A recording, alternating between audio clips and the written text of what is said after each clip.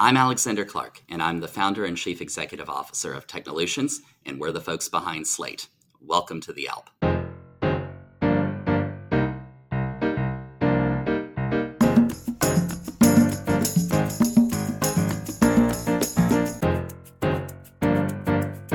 Welcome to the Alp, the Admissions Leadership Podcast, a series of one-on-one conversations with people who have been climbing the leadership mountain in college admissions.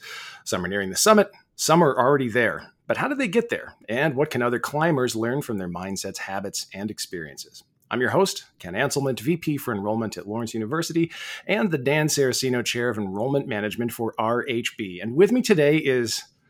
I can't believe I'm saying this, Alexander Clark, who is somewhere on this mountain. Alexander, welcome to the Alp. Thank you for having me. It's a delight to be here.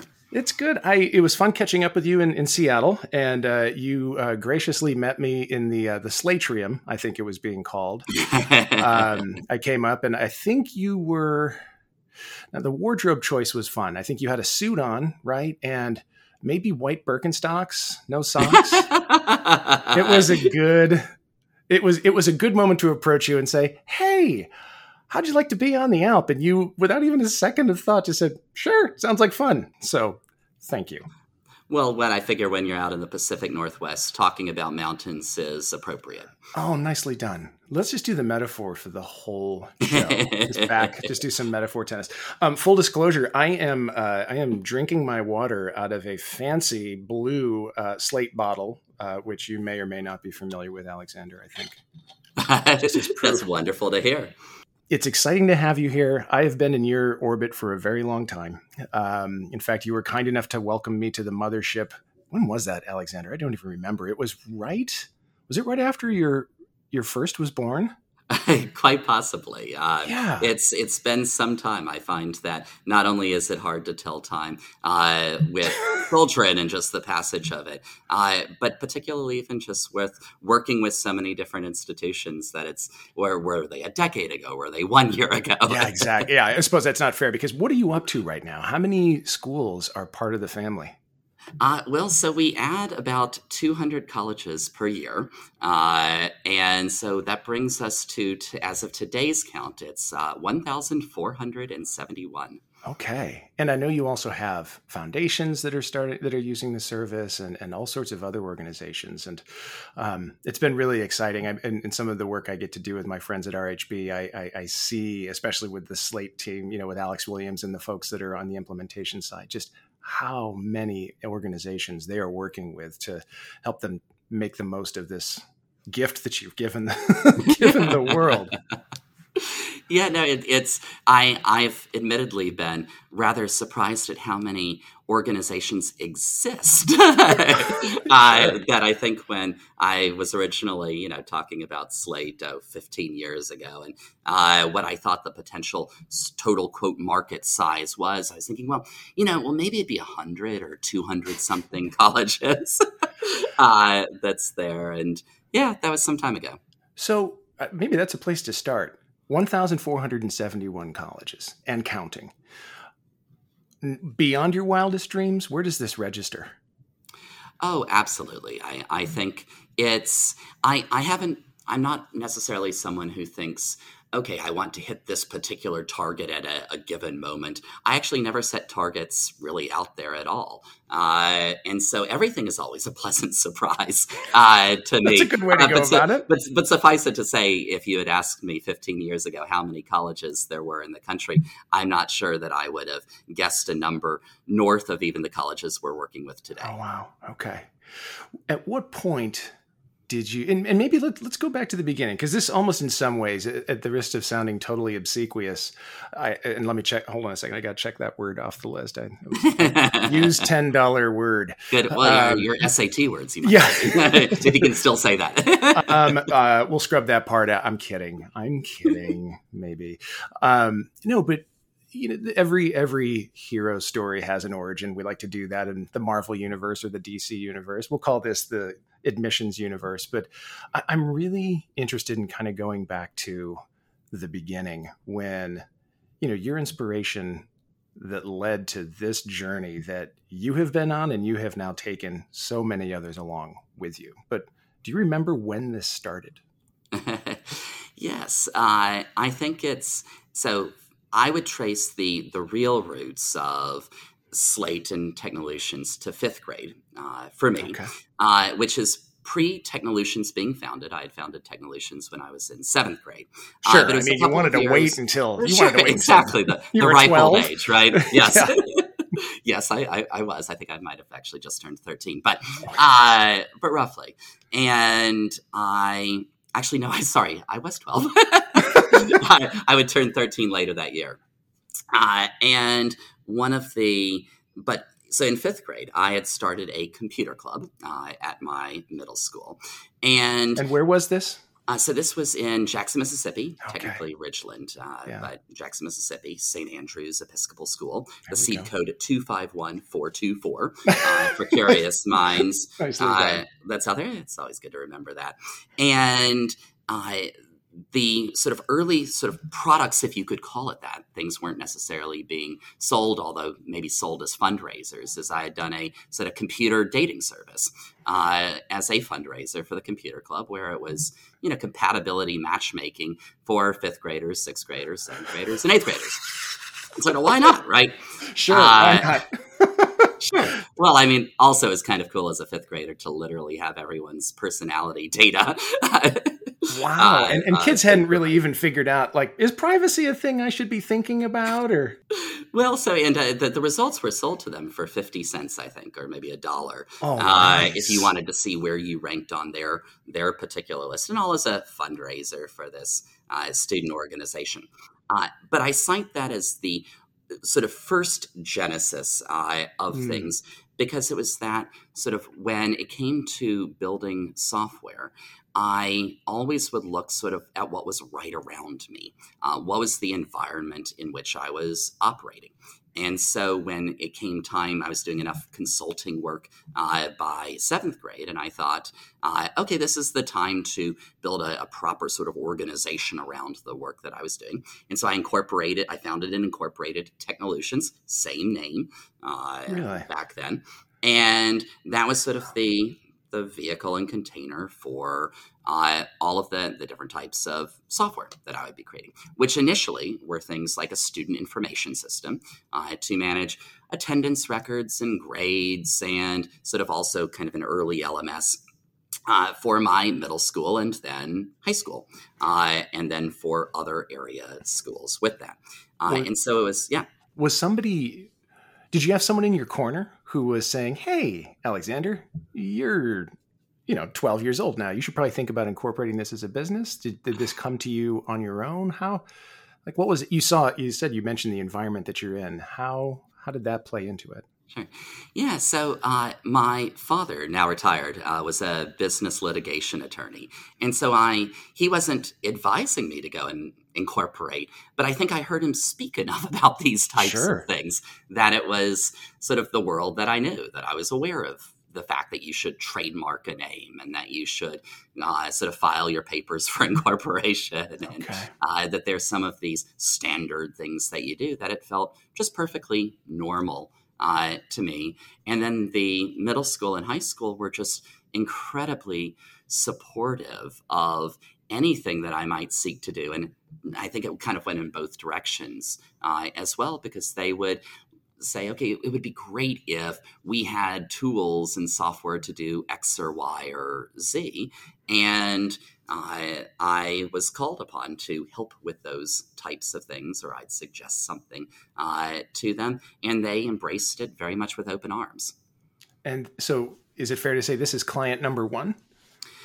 Yes, although initially I didn't charge them for anything with that I wanted to let this be just a fun little personal endeavor. I didn't feel as though a business necessarily had to make money on absolutely every relationship that exists out there, because I had enough other paying clients at the time too, that to sustain the life of a seventh grader didn't require as much as you might expect.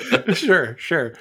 So you said other paying clients. Were there other schools that were already starting to use this, or what was the use? Oh, I was doing consulting for law firms. I was doing consulting for real estate investment trusts. It was a variety of different organizations. And this was in middle school and high school? Correct. Yes. Yeah. Okay. And then at that point, what did you think? Did you start to envision your trajectory? Like you were going to, well, I don't want to put words into your mouth. What was your vision at that point, if I may impose that kind of a question? Sure. No, it's a fair question.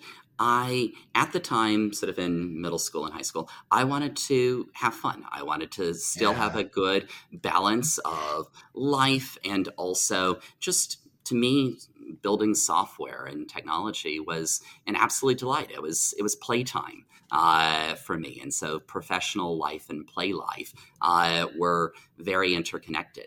But it's funny, when I was then going off to college and coming into Yale as a first-year student, I very much did not want to do any type of business. I was somewhat anti-entrepreneurial a little bit in that I thought college is a time to be a student, to have fun, to not operate a business, to not go and try to start a business. And so I didn't want to be thinking about technologies. I thought, okay, I'm just going to put this on hiatus. It's time to be a college student.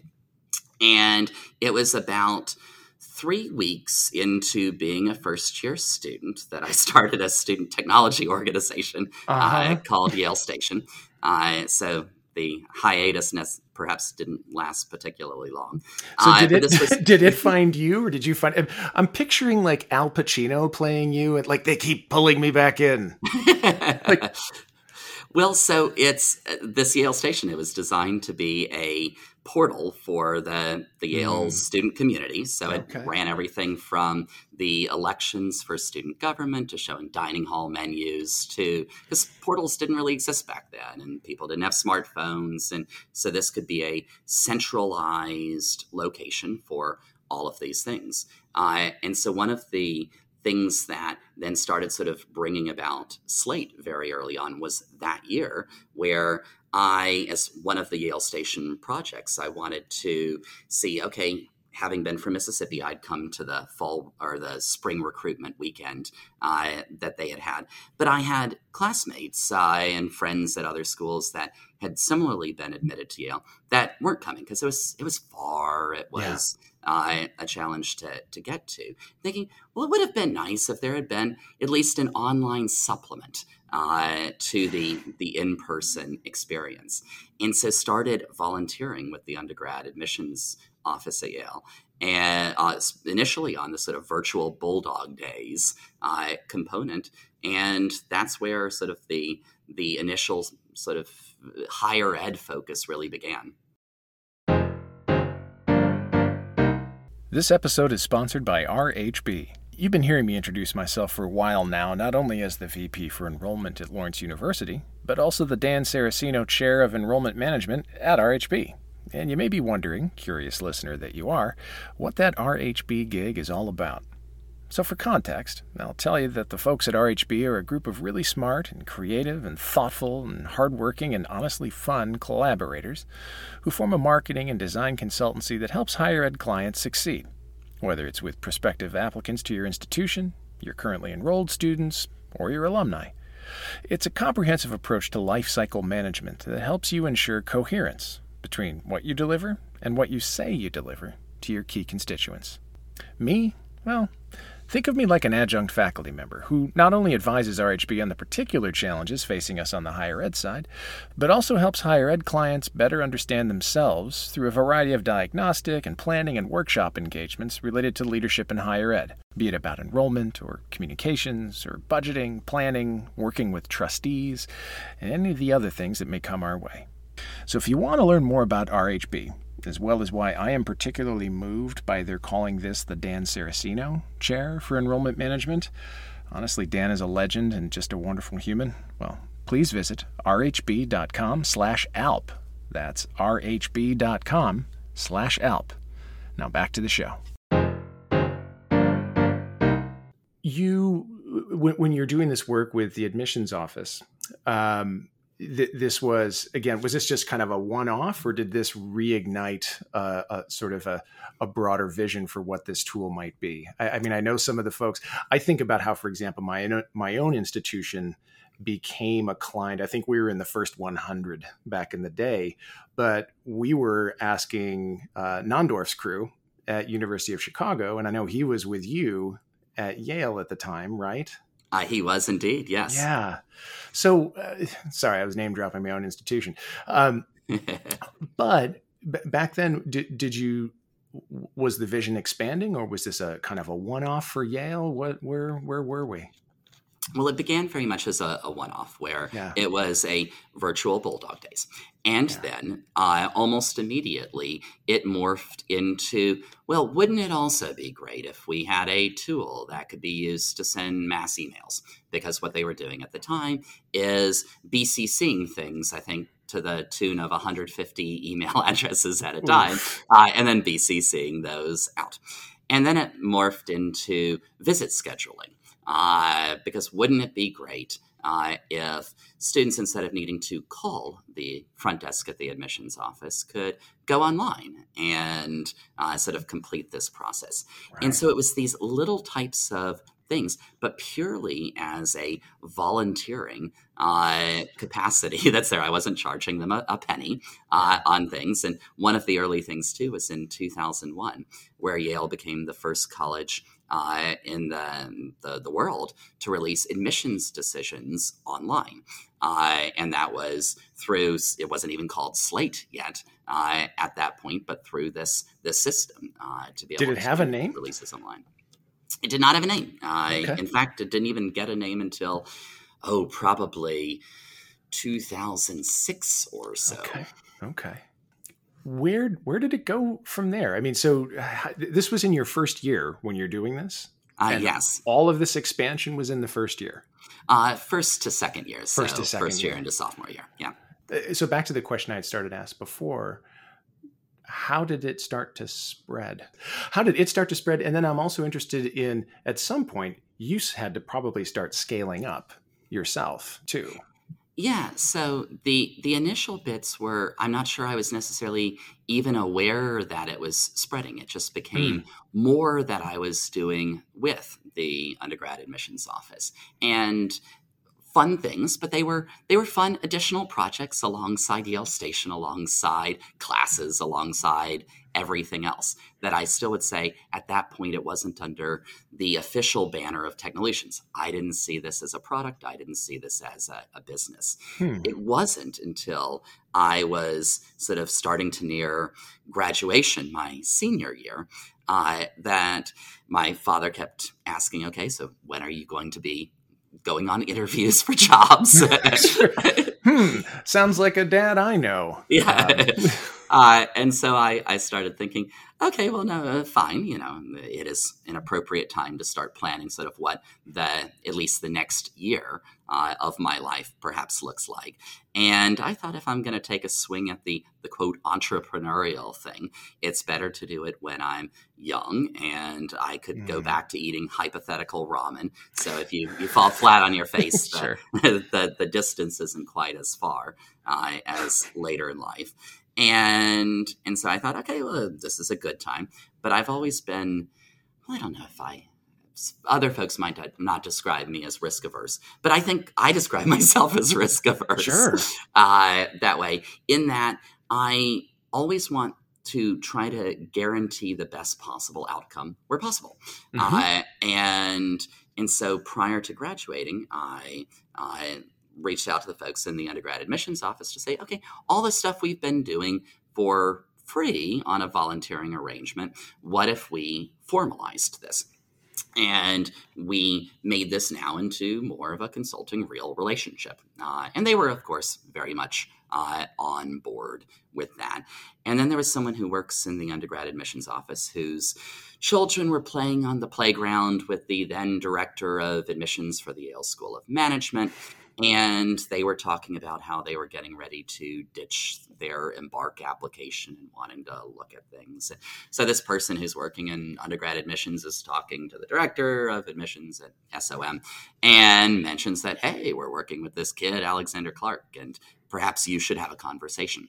And so prior to graduating, both Yale College and Yale SOM had signed on as the inaugural clients for this sort of newly minted system that could help manage their applications and admissions processes.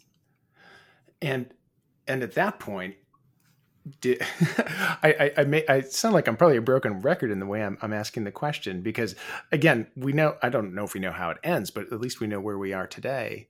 Were you thinking, okay, that's a great start, or this sounds good? Or were you thinking that maybe this could be a launching point for something else? I thought bigger. This is a great start. And I also was hedging my bets. I had several other products as well in 2004. I had something called Flyerboard, which was a digital signage technology with touch screens that was just ahead of its time. Mm-hmm. And so I laughed when I saw a company at NACAC a couple of years ago that was Flyerboard, and it was being really almost marketed as this, brand new thing. And I'm thinking, hey, I was doing that 15 years ago.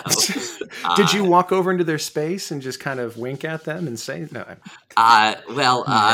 Actually, someone had brought me over to it saying, you've got to see this. It's the most amazing thing. And I had to contain my smile that's there. But there were several things because I wasn't sure necessarily what was going to have resonance. And it was a good way to help pay some initial bills to have a few different types of things that were out there. But I think that I knew something was that there was really strong potential by maybe 2005, 2006, where it grew from just those two initial Yale colleges to other professional schools at Yale, the music school, the divinity school, the art school, the architecture school. And Yale had a lot of these little fiefdoms that were out there. And then someone left Yale and took Slate. Now it had the name where they were going. Someone left that school and took Slate where they were going. Okay. And all of a sudden, it went from 4 schools to 8 schools and 8 schools to 12 schools. And it felt like, wow, there is something here. That's the kind of community spread we can all get behind. Right? Exactly. I imagine just the organic nature of it is part of its charm too. I mean, there's this humanness to the entire process. I remember how I learned about it myself. I was in line. I don't know if I've ever shared this with you, Alexander, but I was in line at a Starbucks in Minneapolis waiting for coffee with my friend Tom Weed, who has since passed away. But we were both waiting in line for our coffee, and I had mentioned something about how I was about to sign a contract with another entity that was going to run our CRM. And he said, before you sign anything, do yourself a favor. We just saw a pitch from these guys at Technolutions, because it was, I think it was right in the wake of Recruitment Plus starting to go away.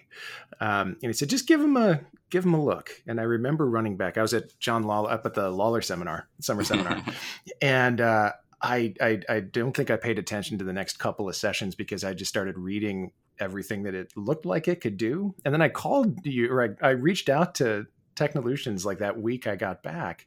And you're the person I ended up talking to, and you walked us through the whole demo. I think my story is a story that a lot of people could repeat along the way. I still remember sitting in my office. There were 3 of us huddled around my screen, and you were talking to us. And I remember, kind of walking up to this, and I'm writing down on my piece of paper how much I think this is going to cost. And I think by the time you had started talking about all of the features, I think I had like $1 million written down.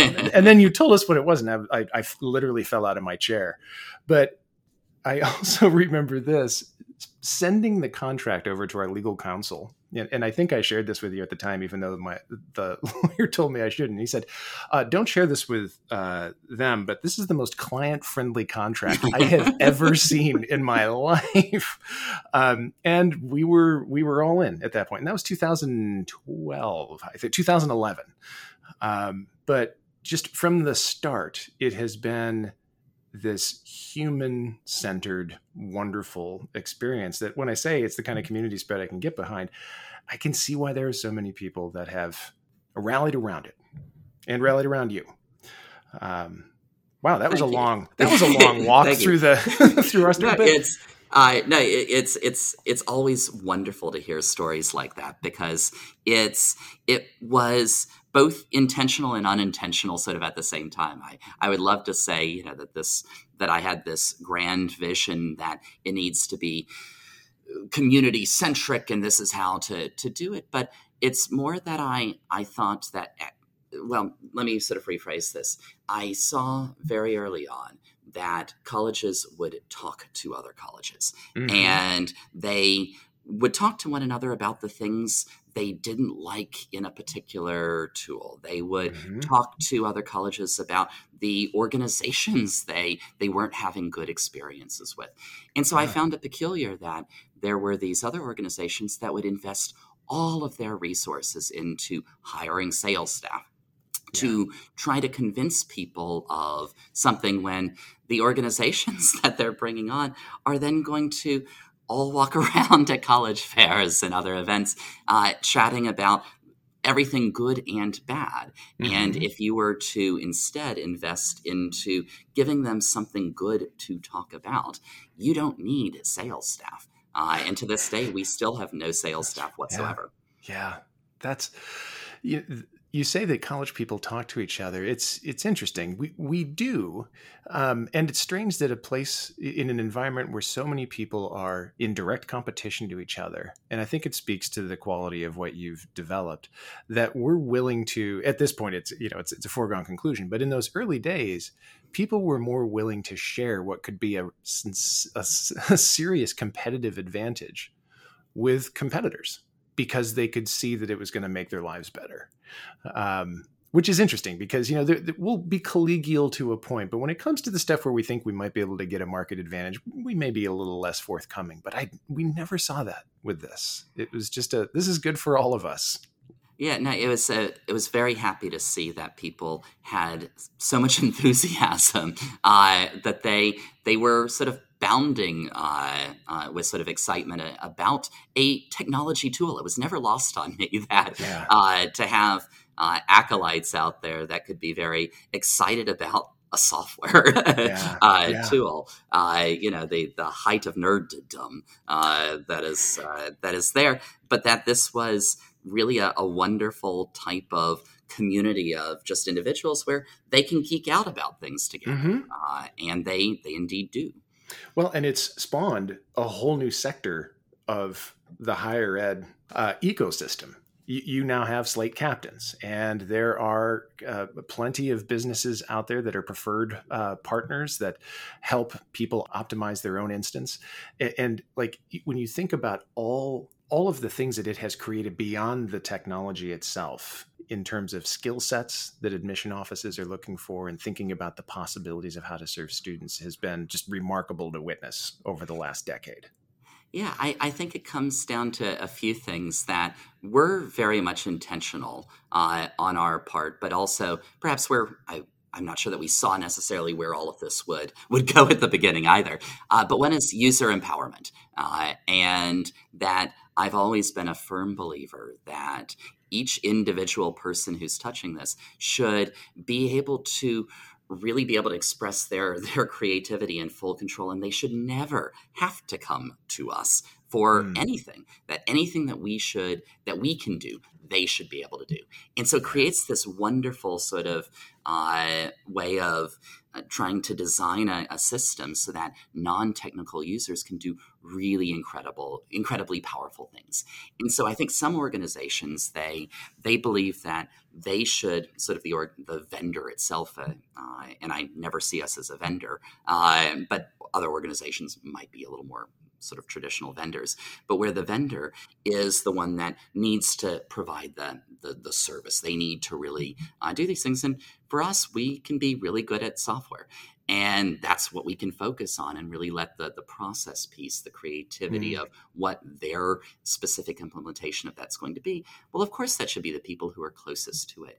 And so I think that's one piece. The other piece is that to know kind of like not just what you're sort of good at and not good at, but to not feel like you have to do it all. To recognize that we can be really good in the higher ed ecosystem by focusing on the things that we do well, but that we don't have to provide marketing services, that we're not a creative shop. We can be creative people, but that's not what we do. We're not the enrollment marketing strategy folks. They're better organizations that can do that. And so to be very sort of clear and specific about sort of, and non-competitive with all these organizations, to give them space. And what's been beautiful to see is that organizations have embraced that now there are all of these preferred partners. I mean, there are dozens and dozens and dozens and dozens of them now. And it's allowed us, where we have a staff size at Technolutions of about, it's a little shy of 75 folks right now. But there are hundreds and hundreds of folks at Preferred Partners that are now, full-time Slate gurus that are out there, and, thousands and thousands of people at these colleges in these Slate captains roles, and hundreds of thousands of just general users that are out there, that allows us to really sort of punch above our weight and achieve so much more that would have only been possible if we had an organization size of, thousands of employees. Yeah. How does it feel? How does it feel to be kind of at the center of that particular universe? I mean, just playing out those concentric circles that you just illustrated for us, all the way to the first year counselor who logs onto Slate for the first time, but knowing the extent of what you have wrought. Oh, it's incredibly cool. Yes, and I've been surprised at how much I've enjoyed that too, because that wasn't ever part of the plan. It's been a happy surprise along the way, but to also recognize that with that comes a tremendous amount of responsibility. Absolutely. That you have to be incredibly fair and to everyone, whether they are sort of other organizations in the ecosystem or clients, that you can't take advantage of a situation. And I think one of the sort of best testaments or evidence of this is the fact that literally in our entire history, we have never once increased the cost of Slate to any client ever. That's incredible. Thank you, by the way. On behalf of all of us, thank you for that. Right. But these sorts of things that, nearly every organization on planet Earth has year over year cost increases, certainly over a 2-decade period of time, they would have had something. And we've never done that because we haven't needed to. And I would say that our motivations have always been sort of more than money. Money has not been a driving force for us ever on anything. So we don't have to worry about somebody trying to buy you out then, right? No, it's interesting. One of I've gone through phases, right, where I had said for many, many, many years that I would absolutely never sell the company as its 100% shareholder. I would never take outside investment. And that was actually a core value that would appear on summit slides at our user group conference every year. There are, I think, 4 core values or something: empowering and innovating and exciting and amazing, and basically staying independent was the 4th. And then it was a number of years ago where we were growing, and maybe we were around 50 employees or something, and going through growing pains.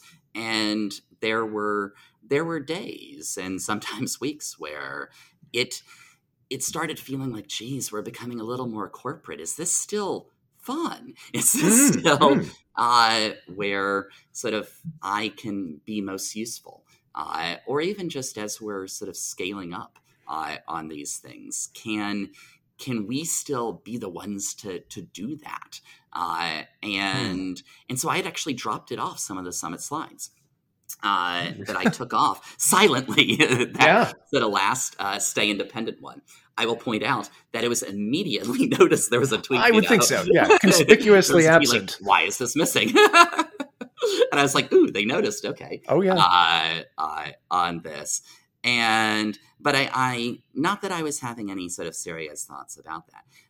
but I wanted to make sure that I was understanding sort of what is the way to continue to provide a really sort of compelling service to a growing number of clients that is sort of shepherding it through the vehicle of Technolutions. Was that going to be forever the pathway that schools could be sort of most successful with? So there was very much a period of time in there where I was questioning some of the the growth that we were having on things, because it started making the organization feel a little bit different. And it wasn't until actually the pandemic, I think you hear a lot of people talk about their various pandemic epiphanies that they have with things. And it was a pandemic epiphany for me to realize that that not only had it been, 2 decades of not entertaining any offers to sell the organization or any part of it, but that if I had any sort of complaints about, whether it's growing bureaucracies within an organization or people management or even just the nature of what the work might look like, that it's not that sort of just going and passing this off changes any of that. If anything, it just accentuates more of that this is an opportunity to really continue to redefine what it means to be a larger technology or growing technology organization, and to buck a lot of just the status quo that's out there. And so I feel as though we are very much in a place today that we've doubled down on all of the fun, cool, quirky things to say, no, this is how we're going to operate. We're not going to look and feel like all of the other organizations that may be out there, because that's just not us. And if it means, we can't have the same potential, if we were to be a part of some, 2,000 person company, that's okay, because I think we'll have the better potential in our own unique way. Yeah. So let's talk a little bit about your team, actually. So you've been referring a lot to the we now. So, well, it's a question I often ask leaders on this podcast, which is, how do you take care of the folks that work with you or work for you? The family, so to speak. Yeah, something that the answer would be different for different times. Sure. But what I would say, perhaps a more recent thing, sort of coming out of a pandemic with this, and pandemic epiphanies, and of what we want to be as an organization going forward. What I realized was the greatest source of frustration that employees within the organization might have, and I might have with them sort of by extension, was that we had too much what I would call transactional work that had become a part of certain types of job roles and responsibilities, and not enough of the transformational. And I would characterize as the transactional as the stuff that you can do on your own. You can do working remotely. You can do in a very distributed, scalable type of way, but it doesn't necessarily give folks a tremendous amount of passion about that. Yeah. And as we were bringing folks back to the office, that we sort of bucked the trend on this one too, and we began bringing back most of our employees. It was about the majority, started returning in September of last year. Oh, wow. To the office, at least on a part-time basis. And we had 100% of employees back in June of this year, July for our Portland office, just slightly different timetable for them. But as I was sort of being met with some resistance from some folks about the return to the office, and I kept finding myself needing to extol the virtues of what it means to be together. And I kept hearing from some folks that, but I can do my job remotely. And I kind of kept thinking, oh, but you're doing the part of the job that I don't want to exist in the first place. That's the type of stuff when you don't need to be around others, when you don't need to be sharing information, where you don't need to be having spontaneous creativity and water cooler conversation. That to me was where the best work happens, is when it doesn't have a meeting invite around it, and so that's when we embarked upon this notion of, okay, no, we're going to eliminate transactional work from the organization. And we can do this because we have a stronger ecosystem now. We can do this because we have better technology. And so what we've done is we've said, okay, we're going to embark upon this path where we had already eliminated a lot of types of transactional work. Let's get rid of all of it. We can do this, and I think we can be very successful at doing this. And to show that this opens up new types of possibilities and opportunities, in August, we instituted something that had come to me in a dream, like literally in a dream. Okay. And had been percolating through thoughts in different ways. But I had been listening to the Bruce Hornsby album, Halcyon Days. Okay. And great album. Love it. And big fan of Bruce Hornsby too. And I thought, I think that, because I'd read an article recently about how, it was maybe an Eastern European or Swedish country or something that was going to a 4-day work week. Oh, yeah. But the fine print was they were going to, over those 4 days, they would still have, they were reducing their hours to 35 hours a week. And I'm like, well, that's what we already had. It was a 35-hour week for all employees, just spread over 5 days. And so I thought, okay, really? What maybe works better than work from home, because I really am a firm believer that we in our roles at Technolutions can be our best when we're around one another. That it's not that sometimes you can be at home and sometimes you're not. No, what to me works a little bit better than the hybrid models of you've got 2 days a week, say in the office, 3 days a week at home. That maybe means that someone only has 1 day of potential overlap. Right. That's not enough for real relationships. And so what we did was we said, okay, everyone gets a Halcyon Day every single week, which is a day that you can go and you could work from home, you could work from the beach, you could not work at all. You could just do whatever the heck you want. You're smart professional people. You don't have to tell us about it ahead of time. It could be a different day, any given day. Just use your own judgment on this. And so every single week, it's not like it's a bank where you've got these, because we still have PTO and vacation and sick days and holidays and everything else. But now there are 52 of these a year, one every week, where you could say, oh man, it's gorgeous outside. I want to go hike a mountain. And I actually did that a couple of weeks ago. My kids had a half day at school. I thought, it looks beautiful. I don't have any meetings scheduled for the day. I'm just going to go and take a Halcyon Day.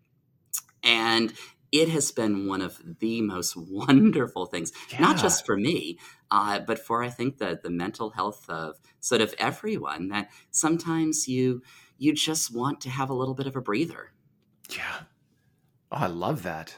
I started leaning in really carefully to listen. I have headphones on. It's not like I need to get closer to the speaker, but thinking like, how could this, where is this going? How can this work? And can I do it at my own institution? It gets a little harder, I think, probably in a college setting, but that kind of thinking is something we're all wrestling with right now. Right. The notion of coming back to campus, we're student facing in many cases, but there is some value in being able to get away and focus on some of the work you need to do. And I love this free play idea, this Halcyon Day. And how was this met by the team? Well, initially so some folks got it Yeah, immediately. like the logistics seem like something people would want to know. Well, how exactly does this work, and how do we ensure Yes, that? yes, and Yeah, yes, some folks really wanted it to be spelled out to them. Sort of, well, what are the rules around this? And I was like, yeah, there exactly. are no rules. Well, okay, but like, do I need to check in? And I'm like, don't check in. Okay, but like, do I need to be checking email? I'm like, if you want to. Well, does that mean I should? And I'm like, it depends. Do what you Right. think, and that it's purposefully without guidelines. Because that's what's freeing and liberating about that type of a concept there. And what we found is that in practice now, several months into this grand little experiment, is that it's had absolutely no hit on productivity whatsoever, because there are some days where maybe you're just not going to be that productive anyway. Right. And if you honor that and you just kind of wave your own little personal white flag and just say, nah, today is a day for a 3-martini lunch, and I'm going to enjoy that. Your other days are just way more awesome. And honestly, when you start moving more types of work out of transactional and into transformational, then the notion of time gets way fuzzier on things too, because ideally you're coming up with ideas in your dreams, and that will influence every bit of work that you do from that point forward. Yeah. Before we move on from this and get to the rapid descent, could you give an example of maybe a transactional piece and a transformational piece, just for people who may not live in that sort of environment, but to help frame that out? Because it might help listeners, and certainly might help me think like, okay, how can I apply this to my own environment? Sure. So when you're looking for things to eliminate, what are those sort of things? Sure. So I would characterize transactional and eliminatable items as something that is repeatable. So Okay. there might be something like a support inquiry from a college. Mhm. Great. That might come in. And we don't necessarily need to take that just as a given that a support inquiry comes in and we need to respond with the answer. A transactional way to approach this is you respond with the answer and you scale up by hiring more people and Mhm. fine. Transformational looks at it and says, okay, let's eliminate the fact that this came in the first place. And Yeah. we need either better documentation. We need to rethink how the tool works. We need to develop further an ecosystem of sort of other opportunities to do this. Mhm. And what you wind up with is something where for most of the type of work that you can be doing, it shouldn't be repeatable because that is a perfect Yeah. candidate for automation or better Yes. systems or controls. Yeah, that makes sense. Thank you. That's perfect. I'm looking at the time and realizing, I could spend all afternoon with you, but you have a massive enterprise. Or is this a halcyon day? I should probably ask you that. Is this a Today is not a halcyon day. okay? Well, then let's see if we can end on a wonderful note. Alexander, thanks for sharing all of this. This has been really good. I do want to ask this one question, one other question, which is were there moments where you wondered whether you actually had what it took to do this? I often ask people that, and these moments of doubt or questioning whether you had the right stuff. I'm thinking as a 7th grader who was running a business, maybe there were these moments where, no, there's never any doubt, but I want to give some space to that just in case. Sure. No, I absolutely have doubted how great a challenge something might be. And I've wondered, okay, this seems a little big and a little scary sometimes. That's there. But I've found that I'm always willing to rise to the challenge.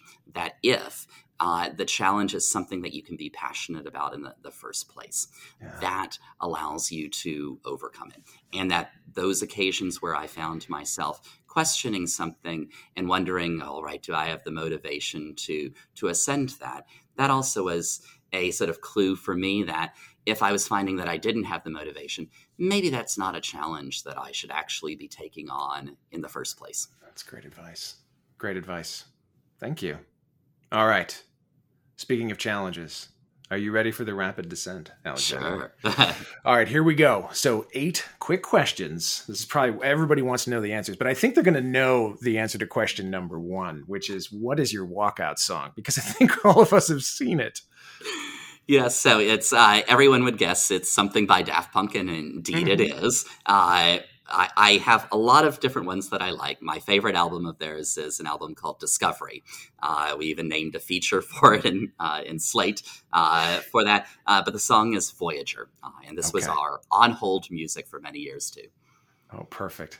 I'm assuming that there was some sadness in your environment when Daft Punk ceased and desisted as an organization. You know, everyone thought I would have been upset about that. Oh. Except for so many years, I was only playing basically 2 or 3 of their albums at our summits, which were their older albums. Their new music was too poppy for me. So I'm good. There we go. Very good. What's the best thing you've read lately?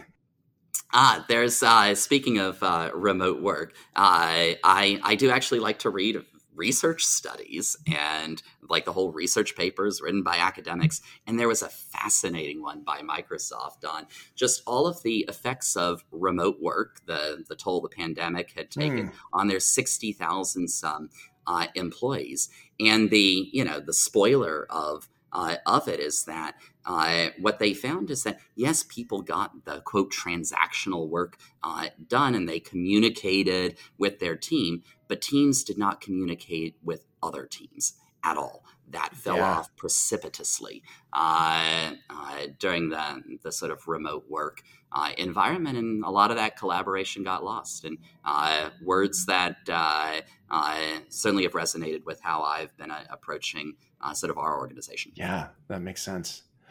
Do you have anything up next in your to-read list?